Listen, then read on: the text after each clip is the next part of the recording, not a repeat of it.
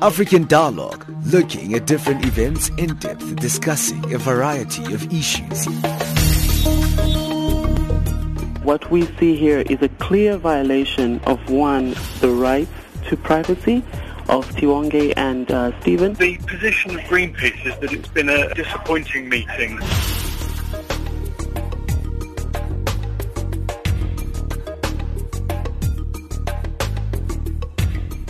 Well, thank you for joining us right here on Channel Africa, the voice of the African Renaissance. This is African Dialogue. I'm sure you know by now this is where we zoom into one subject matter and we really look at unpacking it. And today we're looking at the Data Must Fall hashtag movement in South Africa, looking at the excess and the cost of connectivity in South Africa. And there's a big call to lessen the prices there. But before we get into that, let's get our news, and Musa's with us.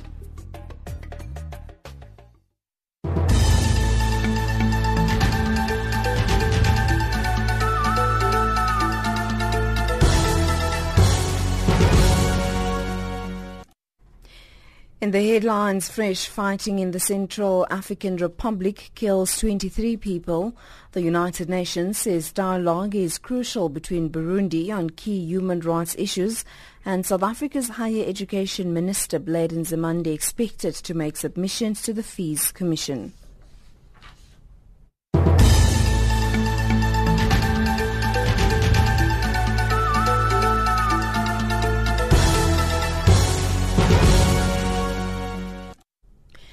A very good morning to you. I'm Anne Musa. Fighters from the Central African Republic's largely Muslim Seleka militia have reportedly attacked refugees in the country's remote north, stabbing or hacking to death 13 people. UN peacekeepers are said to have repelled them, killing at least 10 rebels. Last week, 11 people were killed in clashes in the capital Bangui, set off by the murder of an army officer. It's crucial that Burundi and the United Nations continue dialogue on key human rights issues. That's according to the UN Human Rights Office, concerned by the government's decision to suspend cooperation with its branch in the country. Earlier, the UN also said it is yet to receive official notification of Burundi's intention to withdraw from the International Criminal Court. UN Secretary-General Ban Ki-moon has warned that Burundi's decision will not go into effect immediately. His spokesperson, Stefan Dujarric. I checked with our friends in the Office of Legal Affairs in the treaty section. No letter has been received as of today indicating their decision. Obviously, if a letter were received, it would be regrettable. But I think it's also important to note that according to the provisions of the Rome Statute, such a decision would become effective 1 year after notification, and state parties that decide to withdraw are still obligated to cooperate with any criminal investigations or proceedings that were commenced before the effective date of the withdrawal. 17 Angolan activists sentenced to prison in March and placed on probation since June have been granted amnesty by the country's courts. Their freedom is as a result of a law passed in July authorizing amnesty to all those serving maximum sentences of 12 years in prison for non-violent crimes. Meanwhile, activists arrested in June last year and those that spent a year in prison have appealed their cases to clear their names. South Africa's Higher Education Minister Blade Nzimande is expected to make submissions to the Fees Commission, which is expected to resume its public hearings. President Jacob Zuma established the commission in January to investigate the feasibility of free higher education. The commission's public hearings resume as students' organisation SASCO calls for a complete shutdown of all universities. South Africa's Fees Commission spokesperson Musa Ndwandwe explains.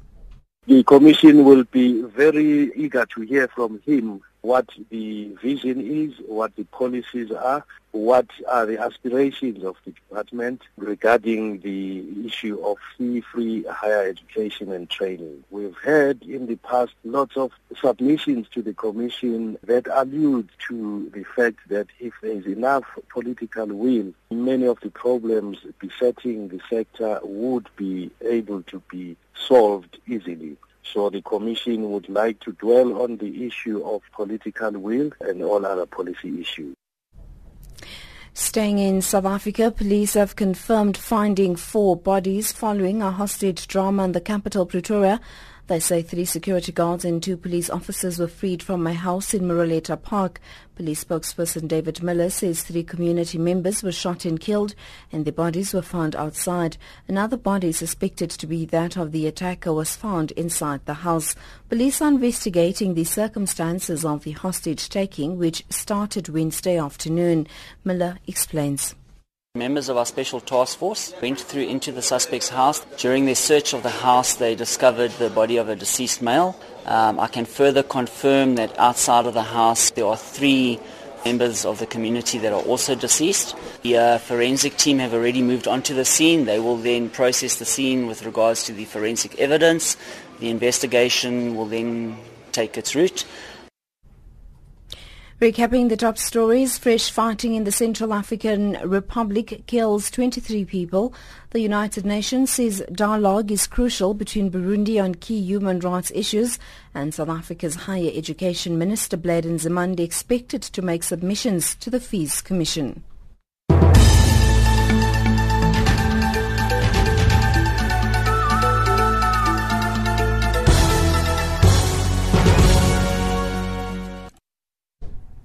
Well, you are listening to Channel Africa, the voice of the African Renaissance. Thank you to Anne Musa for that news update. Well, today we're looking at this issue of connectivity in South Africa. We know that there's been a huge call for the decrease of data in the country through a mobile hashtag-related Twitter initiative that started, which was titled hashtag Data Must Fall. It was something that was huge. It was started by the former Metro FM DJ and current Touch Central Radio presenter Thibaut Touch. And he went to Parliament actually this month and with Gareth Cliff to present his Data Must Fall hashtag campaign to the communications portfolio there within Parliament. He spoke about how the Maslow hierarchy of needs has changed to put communication at the top, hence the need for the campaign, which aims to lessen data costs for South Africans. A research conducted by the IRR last year revealed that South Africans are paying too much for slow connection speeds. In 2015, the broadband download speed in South Africa was 7.0 megabits per second. And we're going to see if we can actually unpack this dynamic in South Africa. I know that, in other parts of the continent, it seems like there is the kind of infrastructure that allows for cheaper data and access to data. I remember when I went to Tanzania some years back, I couldn't believe how much I could actually use my 1 megabytes for. It was for a long for a long time, and I was kind of relating it to South Africa and seeing why those discrepancies, and it seems like an issue that has now come into the fold. We're joined right now by the acting chairperson of the Independent Communications Authority of South Africa, also known as ICASA, Ruben Mohlalocha, who is joining us on the line. Ruben, thank you for giving us your time. Thanks a lot, and good morning to your listeners. Now, Ruben, let's look at this conversation that's underway right now, looking at data and connectivity. I think this is very interesting to see the views that Thibaut Touch brought into Parliament, saying that, hey, there is a kind of a different hierarchy of needs currently where communications is at the top. It's one of those needs right now where, accessibility to data can become a human rights issue. I know in some countries people see communications and the access to the internet as a human rights issue. What are your thoughts with the conversation right now as ICASA with the access to data in South Africa? We have got a program that deals with cost to communicate. And we started mainly with the cost of voice, and we then published the call termination rates for voice from 2010 and also 2013-14, and the glide path for data for voice ends next year, which would be 10 cents per minute for voice. And in 2013-14, when we published the call termination rates for voice, we said given the fact that there's a growing trend in terms of the use of data, and data is going to be a driver of the consumption of the ICT services, we then said this will be the next project that we need to look at in the context of cost to communicate. At the moment, we are busy collecting data, and we have got to go through what the Electronic Communications Act prescribes that we do. That is, we need to do an analysis of the costs, and we call that the Chapter 10 inquiry process.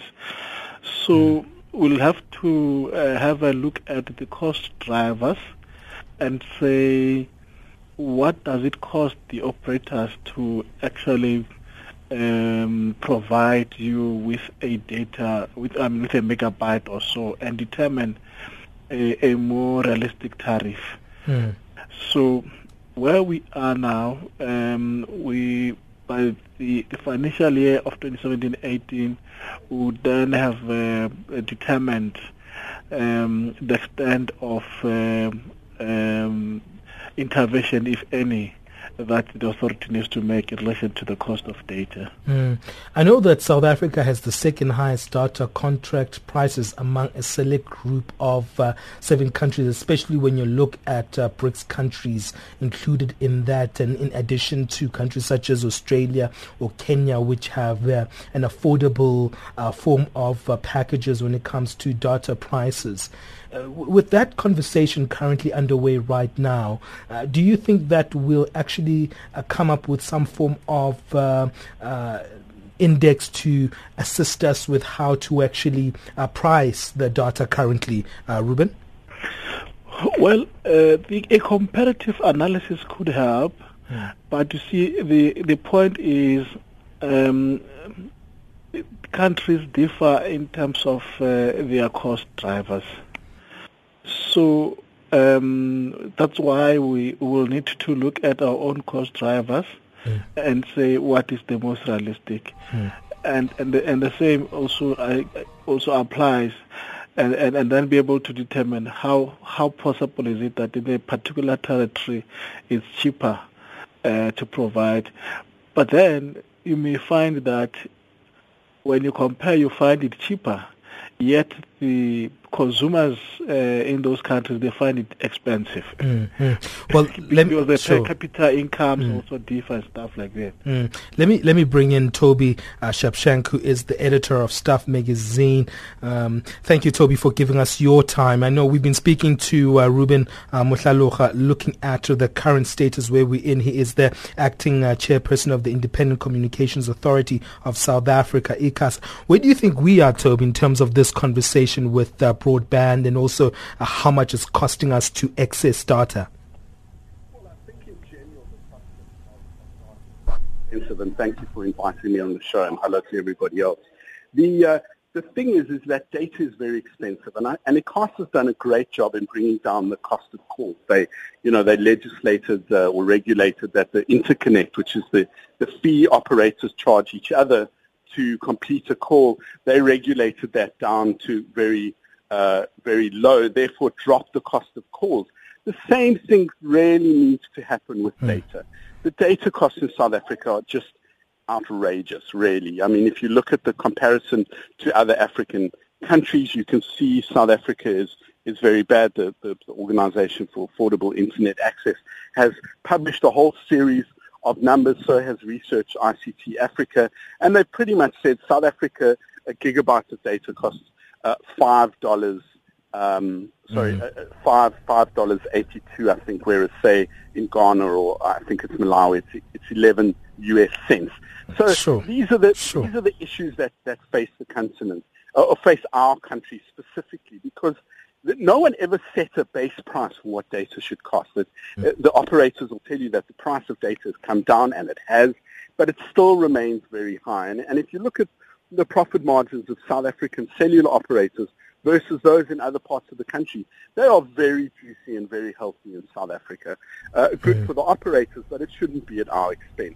And data is just outrageous. An uncapped or unbundled gigabyte of data in South Africa will cost you 150 rand. You know, that's a megabyte. If you increase that, ends up being, 2,000 rand for a megabyte of data. It's just, a gigabyte will cost you 150 in bundle. Out of bundle, at 2 rand a megabyte will cost you 2,000 rand. Sorry to just give the figures more accurately. So, I mean, that's just insane. I was explaining this to some Americans the other day, saying that's about, $150 for a gigabyte of data. It's unconscionable for a service provider to hate their customers so much that if they go out of bundle with their data, they punish them so severely. And I know these are harsh terms to use, and I've used them in my column for the Financial Mail before. I think this is the behavior of networks. And the networks explain themselves and say, well, we want to force people to be in bundle. And, well, if you can give people that kind of money in a bundle, that kind of cost of data in a bundle, why can't you give it to them outside of a bundle? Why does it matter whether you're in a bundle or out of a bundle? Sure. Well, because it's financial planning. If people buy a bundle every month, you know that every month you're going to get X amount of money from them. Whereas if you don't give them a bundled amount, they may use this, they may use that.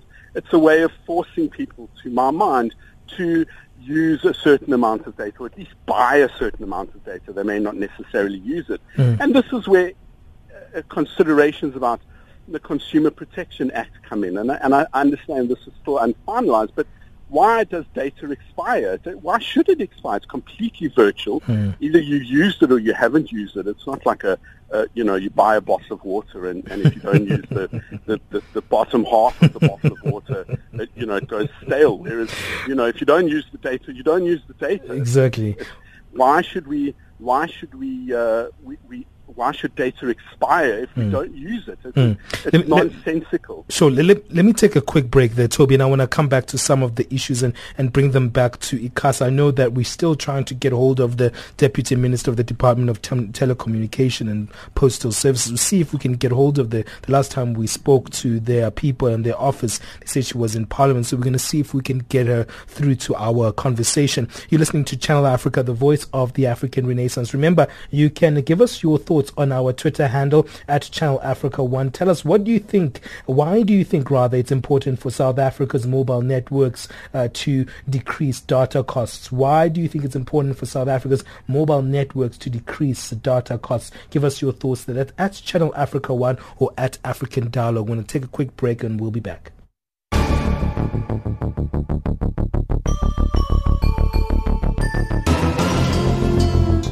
We have great news for you. Channel Africa has gone mobile.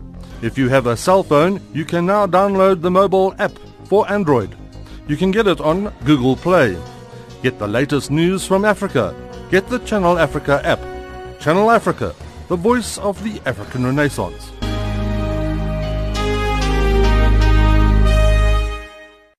Well, you are listening to Channel Africa, the voice of the African Renaissance. This is African Dialogue. Remember, if you're listening to us on DSTV, we're on channel 802 on the audio bouquet. We're still on the shortwave service on the continent. That's in 9625 kilohertz on the 31 meter band to Southern Africa. That's our frequency there. You can also listen to us live on www.channelafrica.co.za. We're looking at connectivity in South Africa and the costs thereof. And we're speaking to the Independent Communications Authority of South Africa's acting chairperson, Ruben Mohlalocha. And also we've got Toby Shapshank, who is the editor of the Stuff magazine. He's an expert on connectivity, gadgets, all sorts of great things. Toby, I've always seen him on television. Now, when I used to be working at the Sunday Times, I was a big fan of his columns there and some of his commentary there. But I want to come back to you, Ruben. Some of the issues that Toby highlighted in terms of there's not really much of a regulation in terms of the base costs of data itself, and also the fact that the protection acts don't really align themselves with the space that we find ourselves in when it comes to connectivity and data, because as was highlighted by Toby in his own way, that data is an invisible form. For me, I know that I can't really measure it. Even if I have it on my phone, it's difficult for me to measure how much data I'm using, number one, and also how much data is actually being actually lost. Like we were saying, that sometimes it expires because of the mobile networks. They've created that kind of system which is unfair to the consumer. Ruben, bringing those points back to you that Toby was highlighting earlier. Yes, I think Toby is correct that there is a bit of absence of transparency in terms of how these are charged. For instance, what we have done is that we have published what we call the End User and Subscriber Service Charter regulations, which impose extensive transparency obligations on the part of licensees, so that consumers are well informed with regards to the rules that are applicable to the service that they are provided for by the operators. Now, operators are then obliged to inform their consumers about, for instance, the in and out of bundle rates upfront and the rules for the carryover of unused voice minutes and data and stuff like that. So we have also entered into a memorandum of understanding with the National Consumer Commission, so that some of these issues, because they fall within the purview of the Commission, can actually be followed up and be dealt with. In the meantime, as I say, we will be looking at the cost drivers and be able to determine whether we should impose a minimum cost tariffs. Your thoughts as well on the other point that Toby was speaking about, when he compared our prices to the rest of the continent. We've got, I'm sure, better infrastructure in South Africa in this regard compared to countries such as Tanzania, countries such as Kenya. However, it seems like still there is a huge discrepancy in terms of the costing with our mobile networks this side. Ruben? No, yes, indeed. As I said, if you do a comparative analysis, of course, that's the conclusion you'll arrive at. And if you look at what the ITU also prescribes in terms of what should be the reasonable expenditure on data for countries, we are not doing well there. However, we, as I say, are prescribed to go through a Chapter 9 process. So that we don't arbitrarily impose a tariff.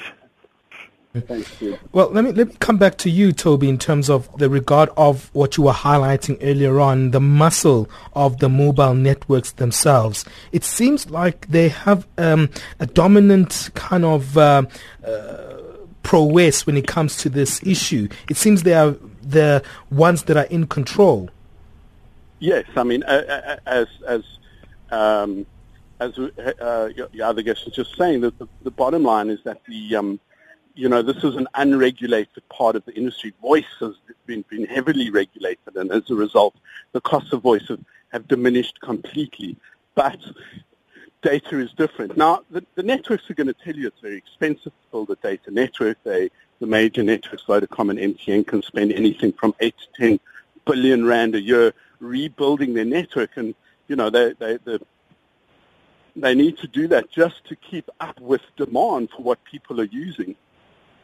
But it just comes down to their profitability. In India, the former CEO of Vodafone was saying a few years ago that one of the Vodafone subsidiaries in India, even though it was charging hope I remember the figures correctly, a couple of US cents a call, they were still making a 20% margin on that. Why? Because they make their systems really efficient, and they make sure that their revenue and their profit are very well streamlined. So this is kind of the key of it. The networks could bring the prices down, but it would allow them to, they wouldn't make as much money. Now, there's a secondary issue, and in this regard, I feel great sympathy for ICASA, because what these network operators need is frequency. Frequency is like the land to build a house on. And the current frequencies that are available to the networks were fine for voice calls, for 2G and early 3G networks, but the frequencies that they really need are the 700 and 800 megahertz range, which is currently being used for SABC and ETV broadcasts. South Africa is a signatory to the ITU, the International Telecoms Union, that is the UN body that regulates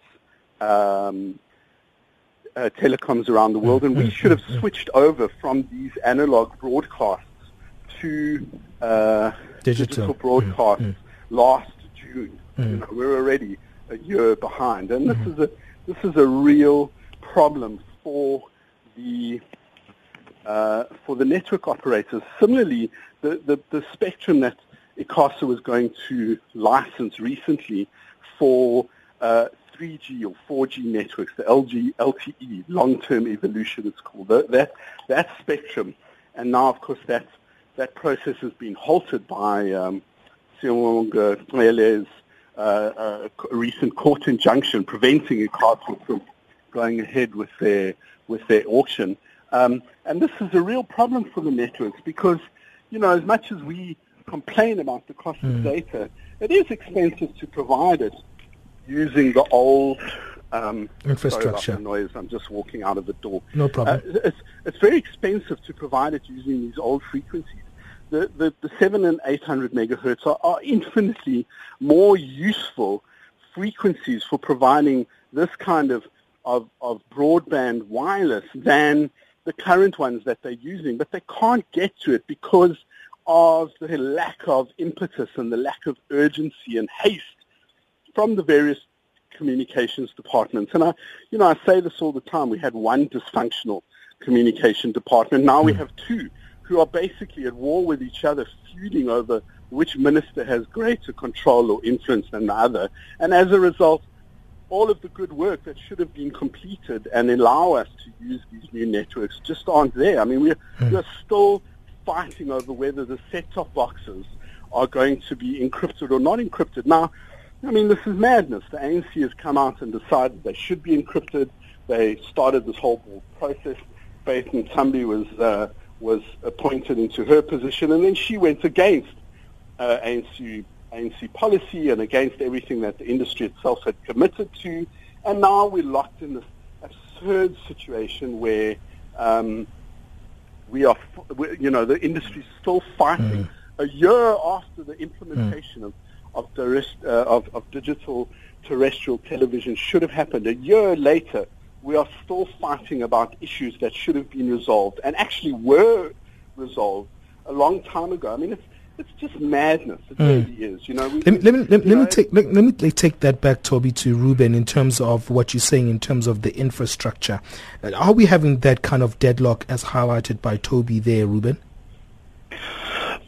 It's a matter of common cause that ICASA issued the invitation to apply to license spectrum to address the issue that Tofi is talking about in relation to the spectrum constraints, so that it becomes cheaper for operators to provide broadband services.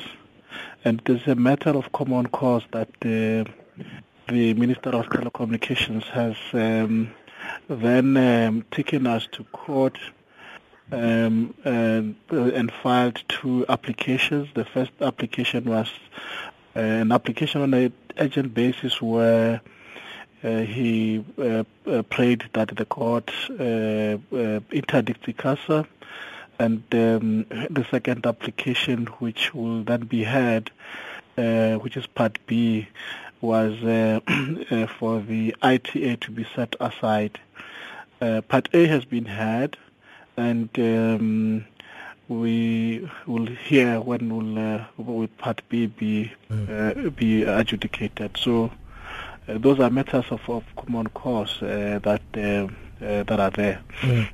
Yes. Well, I'm going to take a quick break and then we're going to come back. And I want to change the trajectory of this conversation just slightly before I let you both go in terms of looking at the issue of what does data mean in contemporary society? What does the access to connectivity, the internet, the mobile phone, especially for developing countries? I know the conversation is because of those societal pressures that we're coming to this point where now we're having this conversation of why is it costing us this much. We're going to come to that area when we come back after this break. It's 11:30 Central African time. This is African Dialogue with me, Benjamin Mushatama.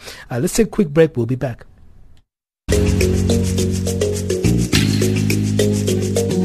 This is Channel Africa, South Africa's official international public radio station on shortwave, internet and satellite. From an African perspective, listen to Channel Africa in English, Kiswahili, French, Silozi, Portuguese and Chinyanja, informing the world about Africa. Channel Africa, the voice of the African Renaissance. Well, the issue of access seems to be the big word in South Africa. We're talking about access to education, access to so many different things, access to land. That's been the big word for the last 5 years or so, where the democratic state is in South Africa. And even the issue of data has come back to the fore to say, hey, we need access to this data. And because data is no longer a luxury, before we used to see the access to the internet as a luxury, as something that is almost peripheral because it wasn't central to how we communicate. It wasn't central to the way we access information or actually send CVs out for employment. If you don't have access to a computer these days, your life just becomes very, very tough. So the dynamics of those social issues have actually changed right now. And Toby, for you, I'm sure you've seen this change in the last 5 years, and it's only been 5 years, and every year or every 5 months you're seeing the internet playing such a central role in the development of countries. Your thoughts on why this shift has come to this place where we're asking for access for data in a cheaper manner, and because we are seeing those dynamics coming into the fold here. Yeah, the internet is a great enabler. It's the thing that enables us to do work faster and better.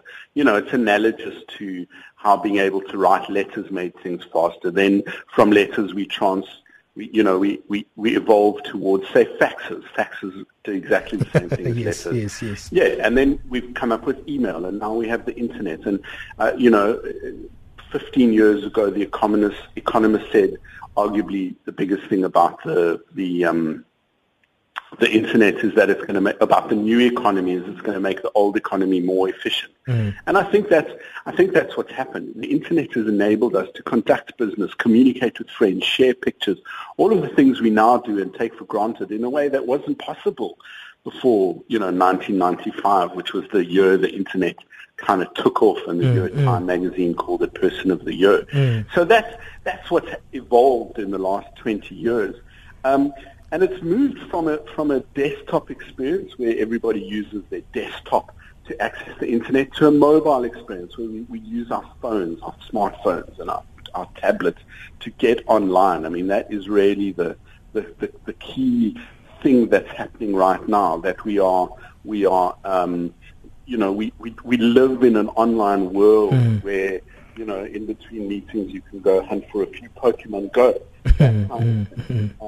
So the internet is this great enabler, and it's now entirely mobile, and that's the kind of the paradigm that we live in. What hasn't caught up with that is the cost of accessing the internet and using the internet. And as Ruben was pointing out, ICASA has made an attempt to license the spectrum and let the operators use it, and now of course it's caught up in a slow-moving governmental process about a whole bunch of other things that are unrelated to the simple requirements. And it's an economic hindrance that the operators can't use these spectrum. These spectrum allow them to build base stations for cheaper.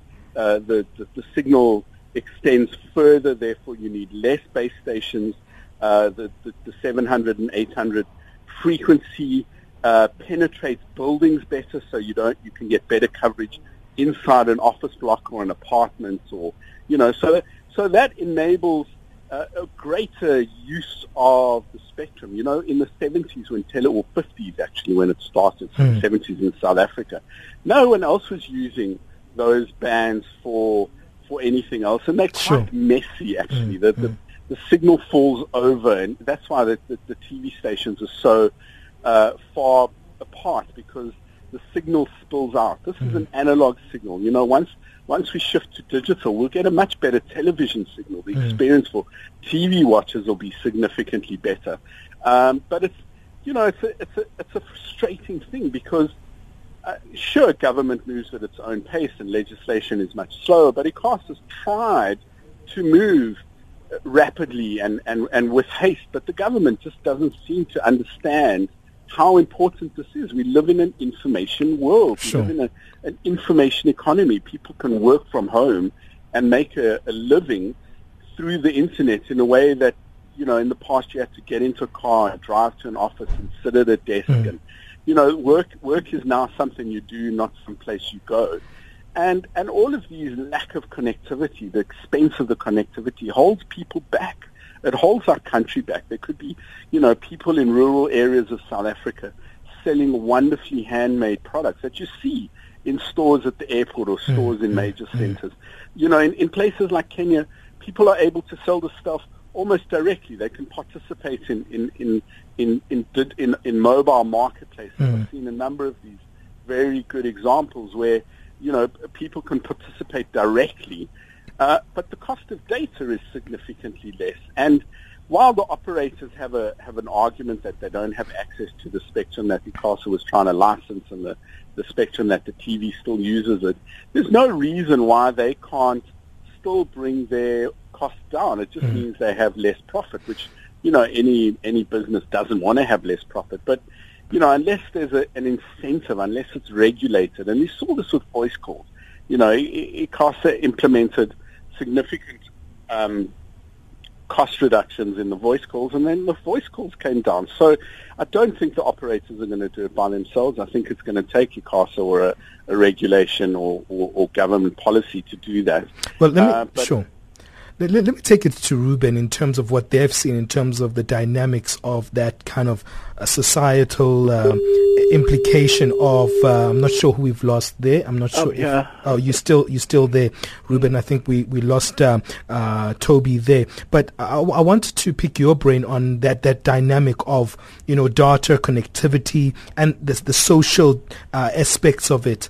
Has ICASA noticed a shift in the landscape of the population of how data has been utilized? I'm sure you've been keeping track of this, and what's worrying me is because there's a greater demand now, it seems like there isn't a decrease of the pricing.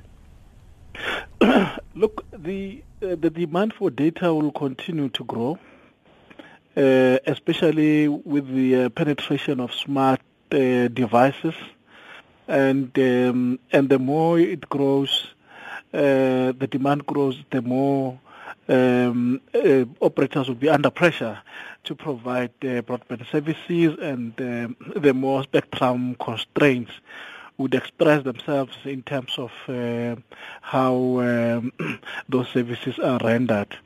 Yes, Toby is correct that it is well accepted that the increase in broadband is critical for the growth in the economy and creation of jobs, and it unlocks and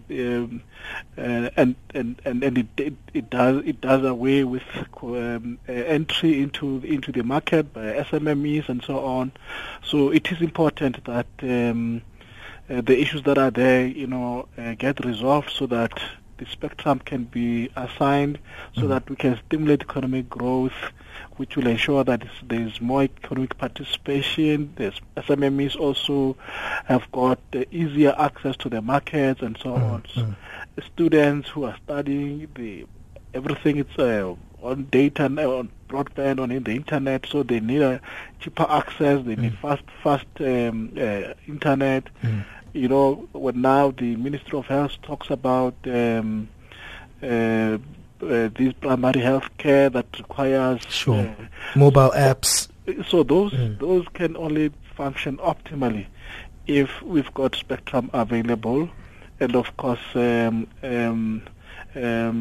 correct that spectrum constraints has been quite a critical factor in the growth of broadband.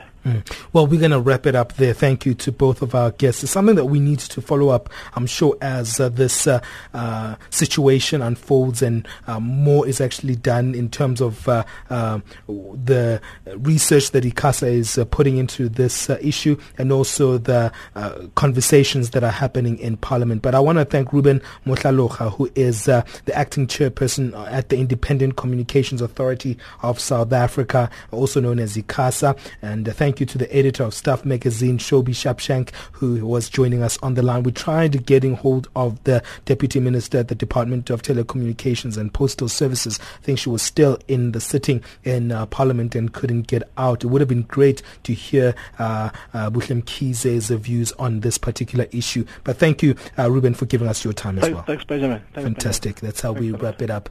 And time right now is 11:41 Central African time. Let's take a quick break. This is a song by Lady Smith, Black Mambazo, Knocking on Heaven's Door, and then we'll get our business news.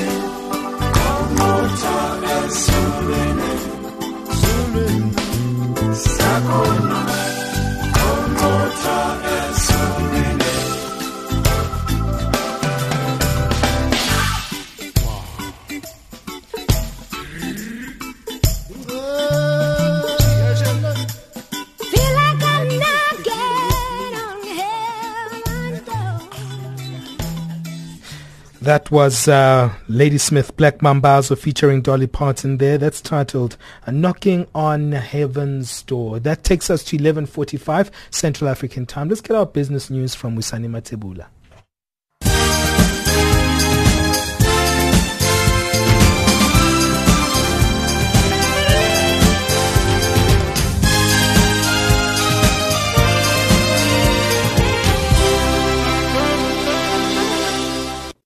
Thanks, Benjamin. Good morning. The European Investment Bank has announced a new facility for the financing of agricultural private sector projects in Malawi, together with National Bank of Malawi. The initiative will enhance access to finance for private sector companies. It will also primarily target the development of agricultural storage capacity.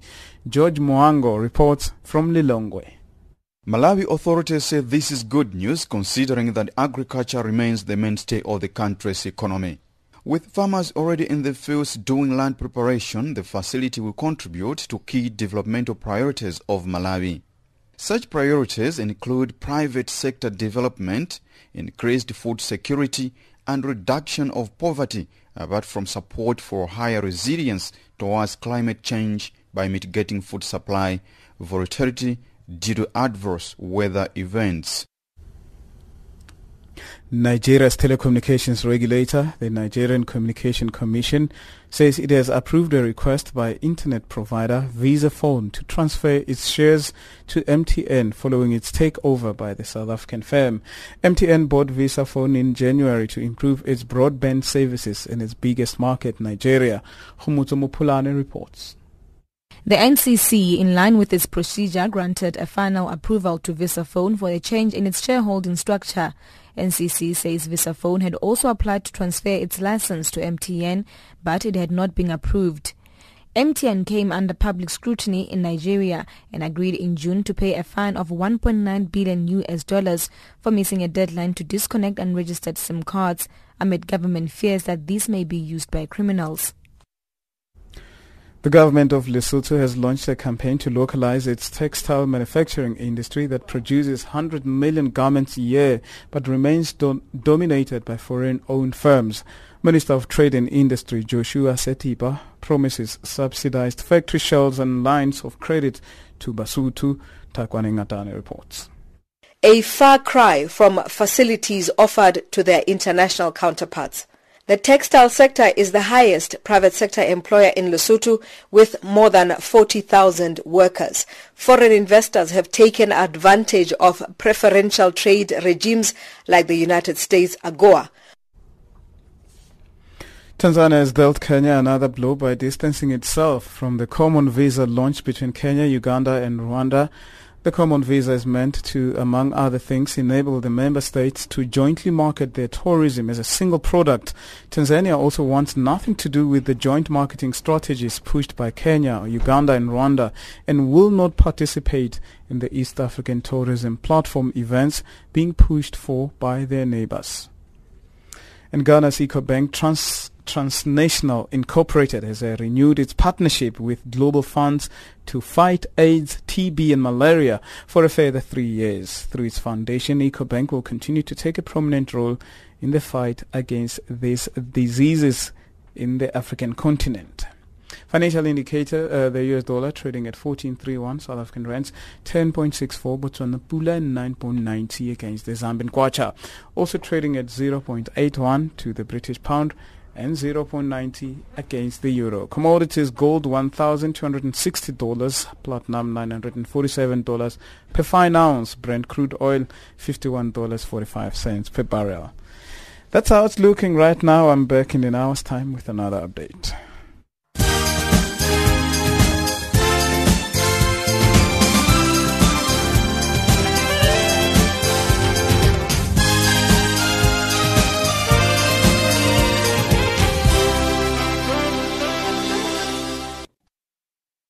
Time now for our sports with Figile Lingwati.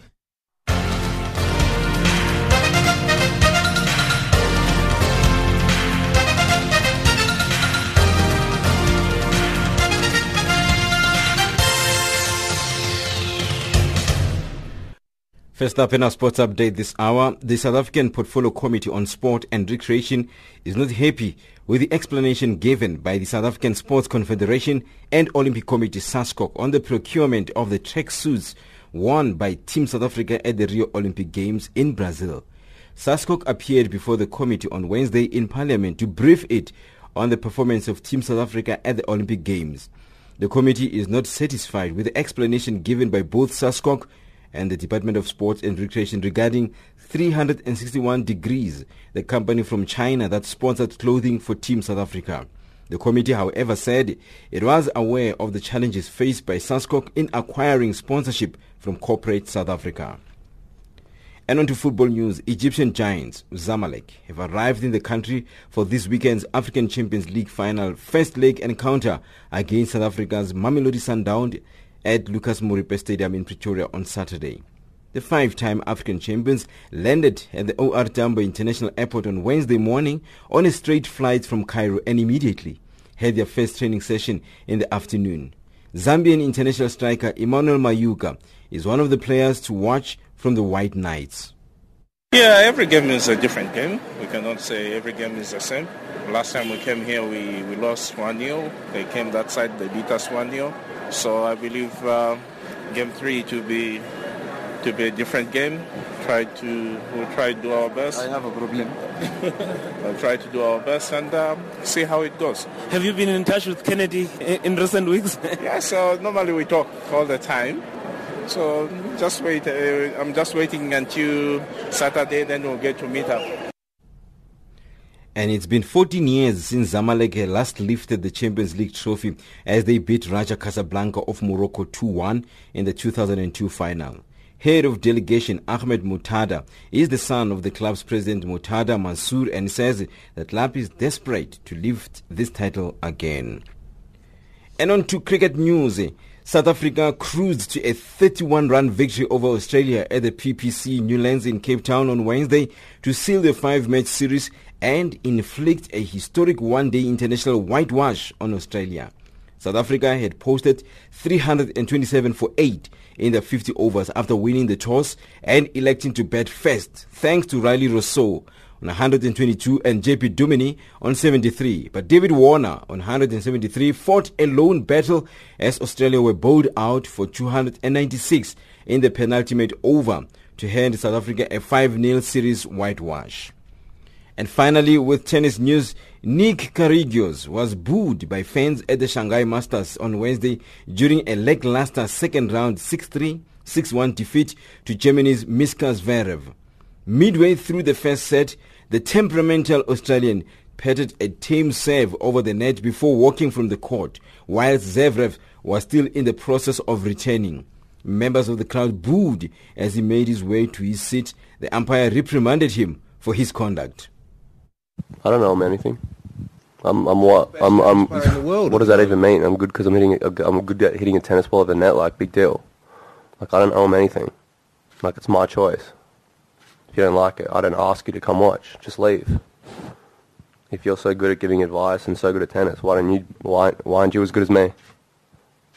Why aren't you on the tour? That's your sport news this hour.